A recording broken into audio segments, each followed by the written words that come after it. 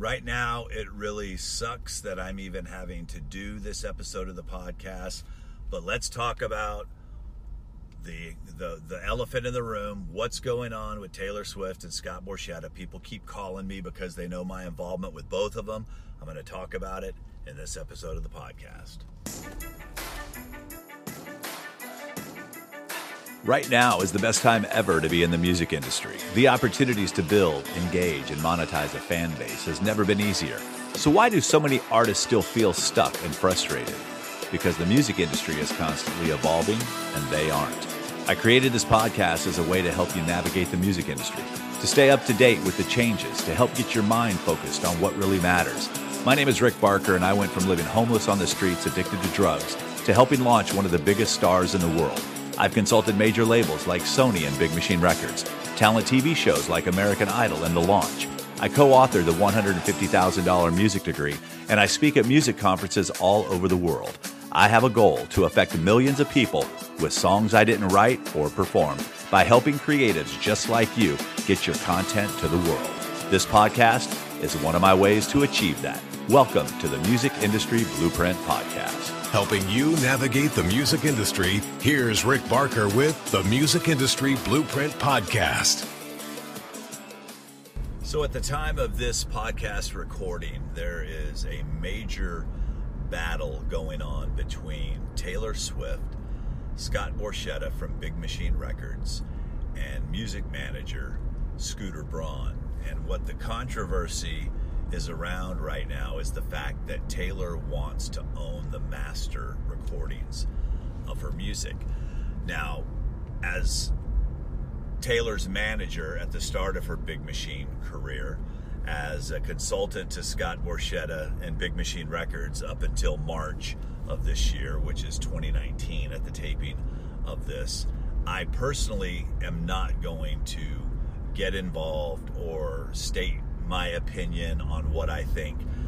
My phone has been ringing off the hook, the messages that I've been getting, people asking me what my thoughts are on this. I choose not to have any thoughts on this, but what I want to do is take this opportunity to educate on what is going on, what they're fighting over, and kind of explain a little bit of the music business for those that don't seem to know. And when you look at social media and you see Taylor's fans going crazy and everything, unfortunately, most of them are uneducated on how the actual music business works and what this argument is about. So I want to use this as a teaching opportunity to kind of share with you a little bit about how the music industry works, what exactly master recordings are. A lot of people are not really understanding what that actually means. The fact that, they feel everyone's out to get everyone. Here's what happens in the music industry. So when you sign a recording contract, which Taylor did when she was 15 years old, most record deals, especially back then, not as much today, but back then, is it's usually a 6 or 7 album deal. So what that means is that the record company has the right to renew your contract at the end of every cycle up until you deliver the last album as part of your agreement. Her agreement came up in November of 2018. And at that time, what happens with artists is when they go in, she will always own her songs. No one has taken her songs from her. As the writer of the music, the lyrics, there's two parts to this. So there's the writer's portion, which she'll always own unless she decides to sell that to someone. There's the publishing portion, which she's with Sony ATV. So whatever her publishing deal, the way that it's structured, she owns a percentage of the publishing. She always owns 100% of her portion of the writer's share. If she wrote a song with someone else, she owns 50% of the songwriting share, but her 50% is owned by her. Her publishing company would own the other 50%, and from that, it's broken up again. It's hard to understand sometimes because everything's it's like there's $1 for publishing and $1 for the songwriters. So the songwriters split their portion, the publishers split their portion. Then the record company is the one who will finance the master recording. That's the actual recording of the song.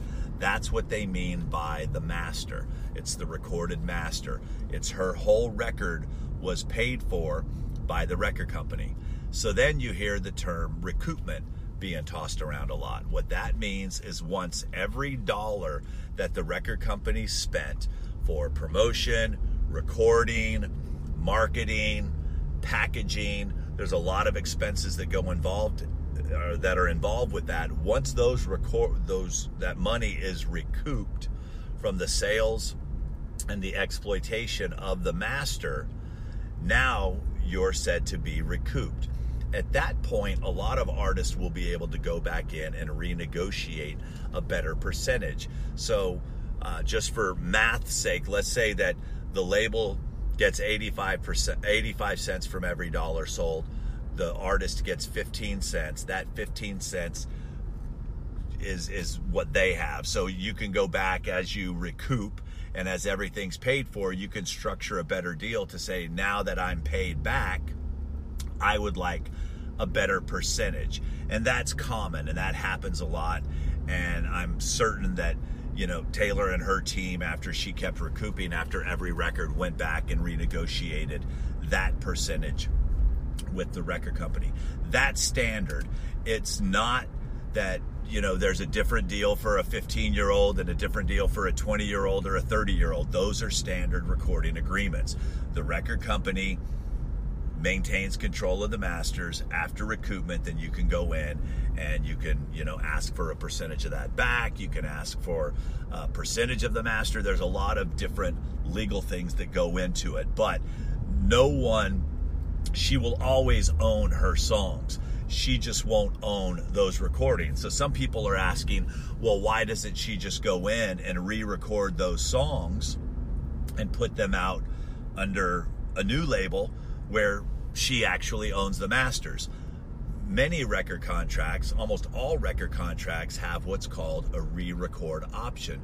For a certain number of years after you leave your agreement, you can't go in and re-record those songs, or it would be happening all the time.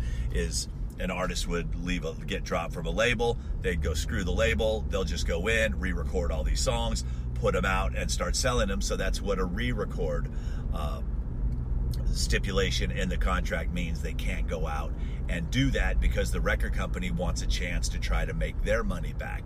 What happens in all reality is most artists never recoup. The record company is putting up the money. The record company is running the major risk. The artist, and I say the old days, well, in the past few years before what's referred to as a 360 deal, where artists is sharing revenue from all streams of income with their record companies to try to recoup faster, the record companies were like, okay, here's a real interesting scenario. So you write a song, you get signed to a record deal, you put out the first song, you wrote the song, let's say you wrote 100% of it by yourself. So the only people that were getting paid from radio airplay were the publishers and the songwriters. There was a time when the radio stations weren't having to pay the master recording owners. So the record company only made money back off of record sales. So an artist goes out, they write a song, the record company pays for the recordings of the song, they pay for the video of the song, they pay for the team to go out and market the song, they run the songs up the chart. Now all of a sudden the artist has a #1 song, and now they're able to go out and start touring. So now that they're touring, that's where they're making the majority of their money. So the publisher got paid, the songwriter got paid, the manager's now making money, they're getting paid, the booking agent's getting paid, but the record company still doesn't make a dime until the sale of record 1. So now we're in the streaming part of the business where people aren't buying $20 CDs anymore. You know, we went from a business where we were splitting dollars to now we're splitting percentages of pennies. So the record companies are now restructuring their deals to try to make sure that if they're going to put up the initial money and they're going to pay to promote and they're going to pay to run it up the charts and they're going to pay the teams to get it on all these playlists, they want to be paid for that. So I always tell people that a record deal is not always right for every artist, especially today when you can get your own distribution. There was a time when the record companies controlled the radio airplay. Well, guess what? Now people are utilizing streaming services as their radio. There was a time when the record companies had the direct relationship through their distribution companies to get the songs out to the market. Well, now you can do that with CD Baby and TuneCore, DistroKid. It used to be that you needed a publishing company in order to collect your royalties. Now you can collect them as being self-published. Now you have the ability to write it, record it, shoot a video on it, get it out there, get it played, and you get paid directly to yourself. So that's why more artists now are choosing to go independent, because the things that the record companies controlled, the distribution and the direct access to the fans, basically was radio. Now, you know, you can put a song up on Spotify and anyone can listen to it throughout the world. A lot of those gates, you know, they say the gatekeepers, a lot of those gates have been knocked down. Now you have direct access to the fans. You have direct access to your own distribution. You have direct access to the ability to collect the funds. That's why being an independent artist today is better. The time now is better than it's ever been because the opportunities are there. And it's sad, you know, it's like you would think that the business would be different, but the business is the business. And people can get mad at it and people can yell at it and people can, you know, be frustrated with it. It is what it is. You as an artist today, you get to choose. You know, today you can go record your own record, so you didn't use any of the amount of money it takes to record a record these days. A lot of people are recording records right in their own home, you know, so those expenses are down. The ability for people to shoot videos to get your content out in the world. You don't need $100,000, $200,000, $1 million videos anymore. A lot of these folks are shooting videos on their phones. So you can record your own record, pay for your own record, start selling your own record, and then a record company can come to you and say, look, we love what you're doing. Now we want to throw our gasoline on the fire and help blow you up. Now you own the master recordings because you paid for them. You can now license those recordings to the record company. You maintain ownership, but you give them the ability for a certain number of years, however long you determine, for them to go out and exploit the record and make money from it. But you don't give up the right to your masters. The master recordings is what this whole situation is all about right now. So as an artist today, you know, you go and sign with a record company, there's rules. That's the way that business runs. That's on you. You know, if you don't like the deal that you got into, don't blame a record company, blame your attorney. You know, that's their responsibility to protect you at all costs. The record company is going to look out for the record company. The artist needs to look out for the artist. The entertainment attorney needs to look out for the artist. The attorney for the record company is going to try to get the best deal for the record company. So it's not anyone's fault. That's just the way the business was 10 years ago. The business has changed now. You know, so as an artist who has superstar status, you now have a different negotiating tool when you go in with a proven track record to work out the kind of deal that Taylor just worked out, where now she, moving forward, owns her masters and they'll benefit from it in other ways. So it sucks that this is happening. It sucks for me personally.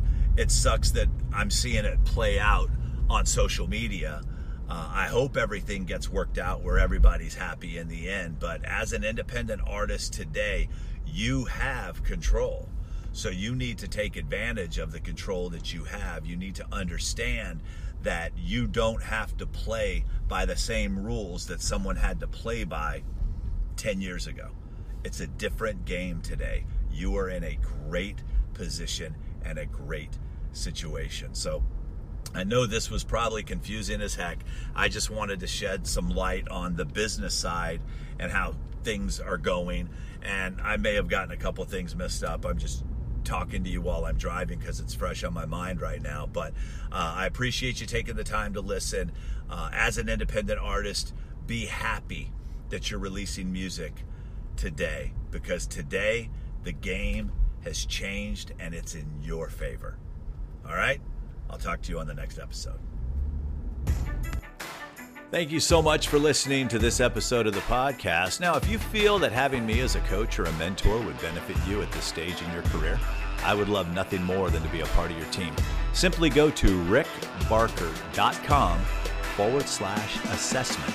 That's rickbarker.com/assessment. ASSESSMENT. Let's see if we're a good fit. By answering the questions during this free assessment, it will also give us a great starting point and next steps to move your career forward. Also, if you know someone who could benefit from this podcast, please share it. It means the world to me. Last thing, let's stay in touch. Follow me on socials. I'll follow you back. And until next time, have a great day. You've been listening to the Music Industry Blueprint podcast with Rick Barker. You can follow Rick on Twitter at @RickBarkerMusic. And remember, you don't drown by falling into the water, you drown by staying there.